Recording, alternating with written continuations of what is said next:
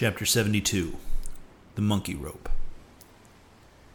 In the tumultuous business of cutting in and attending to a whale, there is much running backwards and forwards among the crew. Now, hands are wanted here, and then again hands are wanted there. There is no staying in any one place, for at one and the same time everything has to be done everywhere. It is much the same with him who endeavors the description of the scene. He must now retrace our way a little. It was mentioned that upon first breaking ground in the whale's back, the blubber hook was inserted into the original hole there cut by the spades of the mates. But how did so clumsy and weighty a mass as that same hook get fixed in that hole? It was inserted there by my particular friend Quigquag, whose duty it was, as harpooner, to descend upon the monster's back, for the special purpose referred to. But in very many cases, circumstances require that the harpooner shall remain on the whale till the whole flensing and stripping operation is concluded. The whale, be it observed, lies almost entirely submerged, excepting the immediate parts operated upon. So down there, some 10 feet below the level of the deck, the poor harpooner flounders about, half on the whale and half in the water, as the vast mass revolves like a treadmill beneath him. On the occasion in question, Quigquag figured in the Highland costume, a shirt and socks, in which to my eyes at least he appeared to uncommon advantage, and no one had a better chance to observe him, as will presently be seen. Being the savage's bowsman, the person who pulled the bow oar in his boat, the second one from forward, it was my cheerful duty to attend upon him, while taking that hard scramble upon the dead whale's back. You have seen Italian organ boys holding a dancing ape by a long cord. Just so, from the ship's steep side, did I hold Quigquag down there in the sea, by what is technically called in the fishery a monkey rope, attached to a strong strip of canvas belted around his waist. It was humorlessly perilous business for both of us, for before we proceeded it further, it must be said that the monkey rope was fast at both ends, fast to Quigquag's broad canvas belt, and fast to my narrow leather one.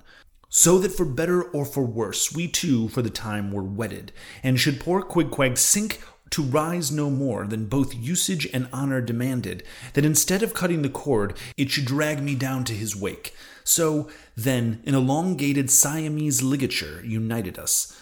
Quigquag was my own inseparable twin brother, nor could I any way get rid of the dangerous liabilities the hemmed bond entailed. So strongly and metaphysically did I conceive of my situation then, that while earnestly watching his motions, I seemed distinctly to perceive that my own individuality was now merged in a joint stock company of two, that my free will had received a mortal wound, and that another's mistake or misfortune might plunge innocent me into an unmerited disaster and death.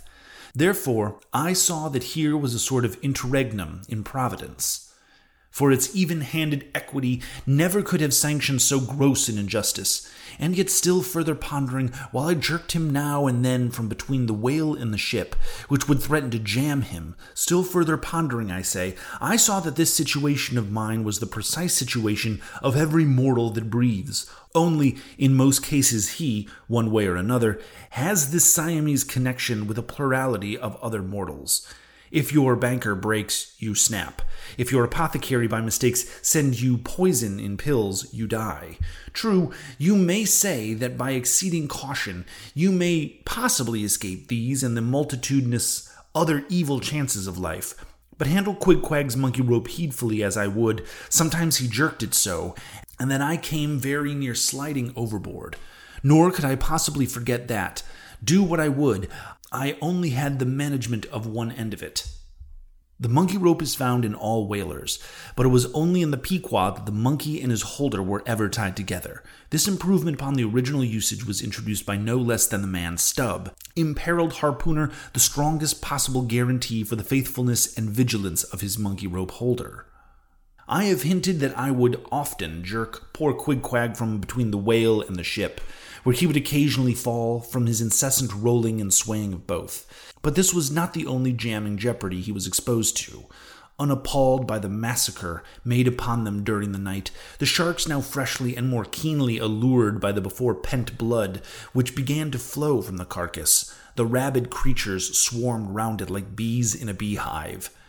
And right in among those sharks was Quigquag, who often pushed them aside with his foundering feet, a thing altogether incredible, were it not that attracted by such prey as dead whale, the otherwise miscellaneously carnivorous shark will seldom touch a man. Nevertheless, it may be well believed that since they have such a ravenous finger in the pie, it is deemed but wise to look sharp to them. Accordingly, besides the monkey rope which I now and then jerked the poor fellow from too close a vicinity to the maw of what seemed a particularly ferocious shark, he was provided with still another protection. Suspended over the side of the stages, Tashtego and Daegu continuously flourished over his head a couple of keen whale spades, wherewith they slaughtered as many sharks as they could reach. This procedure to theirs, to be sure, was very disinterested and benevolent to them. They mean Queequeg's best happiness, I admit, but in their hasty zeal to befriend him, and from the circumstance that both he and the sharks were at times half hidden by the blood-muddied water, those indiscreet spades of theirs would come nearer to amputating a leg than a tail. But poor Queequeg, I suppose, straining and gasping there with the great iron hook, poor Queequeg, I suppose, only prayed to his Yojo, and gave up his life into the hands of his gods. Well, well, my dear comrade and twin brother, thought I, as I drew in and then slacked off the rope to ever swell of the sea, what matters it after all? Are you not the precious image of each and all of us men in this wailing world? That unsounded ocean you gasp in is life. Those sharks, your foes. Those spades, your friends. And what between sharks and spades you are in a sad pickle and peril, poor lad. But courage! There is good cheer in store for you, Queequeg. For now, as with blue lips and bloodshot eyes the exhausted savage at last climbs up the chains and stands all dripping and involuntarily trembling over the side, the steward advances and with a benevolent consolatory glance hands him what? Some hot cognac? No. Hands him, ye gods, hands him a cup of tepid ginger and water. Ginger, do I smell ginger? Suspiciously asked Snub, coming near. Yes, this must be ginger, peering into the as yet untasted cup. The standing as if incredulous for a while, he calmly walked towards the astonished steward, slowly saying, Ginger, ginger, and you will have the goodness to tell me, Mr. Doughboy, where lies the virtue of ginger? Ginger, is ginger the sort of fuel you use, Doughboy, to kindle a fire in this shivering cannibal? Ginger. What the devil is ginger? Sea coal, firewood, lucifer matches, tinder, gunpowder? What the devil is ginger, I say, that you offer this cup to our poor Queequeg here? There is some sneaking temperance society movement about this business, he suddenly added, now approaching Starbuck, who had just come forward. Will you look at the cannikin, sir? Smell it, if you please? Then, watching the mate's countenance, he added, The steward, Mr. Starbuck, had the face to offer the camomile and jalap to Queequeg. There, this instant off the whale, is the steward and apothecary, sir. And may I ask whether this is the sort of bitters by which he blows back the life into a half-drowned man? I trust now, said Starbuck. It is poor stuff enough. Aye, aye, steward, cried Stubb. We'll teach you to drug a harpooner. None of your apothecary's medicine here.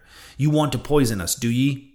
You have got your insurances on our lives, and want to murder us all, the pocket and the proceeds, do ye? It was not me, cried Doughboy. It was Aunt Charity that brought the ginger on board, and bade me never give the harpooners any spirits, but only this ginger jub, so we called it. Ginger jub, you gingerly rascal. Take that, and run along with ye back to the lockers, and get ye some better. I hope I do no wrong, Mr. Starbuck. It is the captain's orders. Grog for the harpooners on a whale.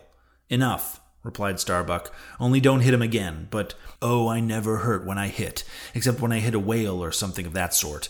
And this fellow's a weasel. What were you about saying, sir? Only this. Go down with him, and get what thou hast wanted thyself.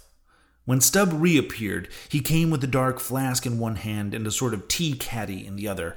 The first contained strong spirits, and was handed to Queequeg. The second was Aunt Charity's gift, and that was freely given to the waves.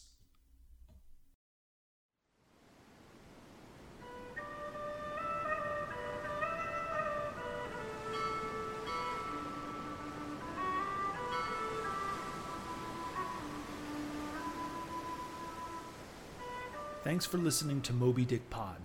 If you've liked what you've heard so far, consider subscribing or leaving us a rating on Apple Podcast. And as always, thanks for listening.